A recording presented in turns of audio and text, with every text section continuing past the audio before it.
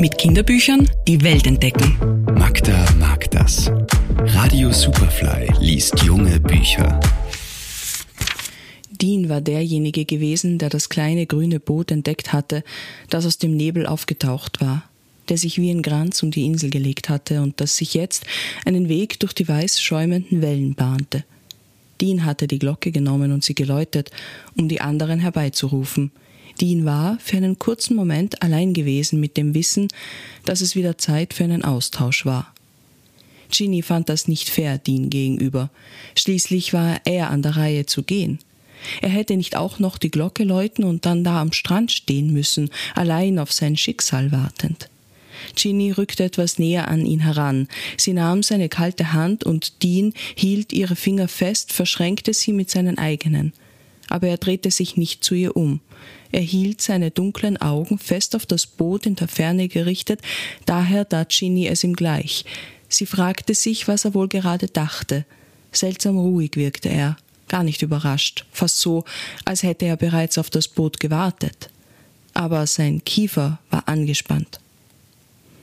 In den nächsten wenigen stillen Minuten glitt das Boot in die Bucht und schmiegte seinen grünen Bug in den Sand zu ihren nackten Füßen. Dann kam der leere Vorher-Moment. Dieser seltsame Moment, nur einen Herzschlag lang, wenn 9 Kinder am Ufer standen und in das Boot hineinspähten. Bevor irgendjemand ein Wort sagte, sie alle starrten nur auf das zitternde Kind, das zurückstarrte. 9 Kinder unterschiedlichen Alters leben auf einer verlassenen Insel. Jedes Jahr kommt ein Boot, das ein neues Kind auf die Insel bringt und den oder die älteste Bewohnerin mit sich nimmt. Es ist eine Regel, die eingehalten werden muss. Das wissen die Kinder.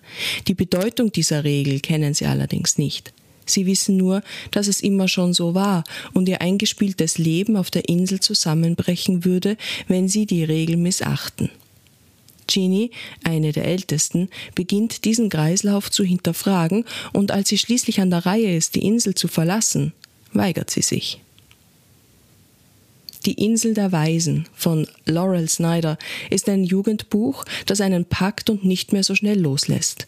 In der einfachen und trotzdem spannend erzählten Handlung sind vielschichtige Gedankenspiele verpackt.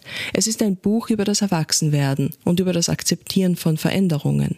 Das Leben auf der Insel spiegelt aber auch Gesellschaftsstrukturen wider, hinterfragt das blinde Befolgen althergebrachter Regeln und das Erfüllen von auferlegten Rollen.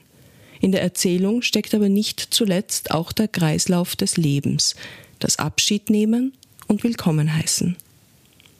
Die Insel der Waisen von Laurel Snyder, erschienen im mixtvision Verlag.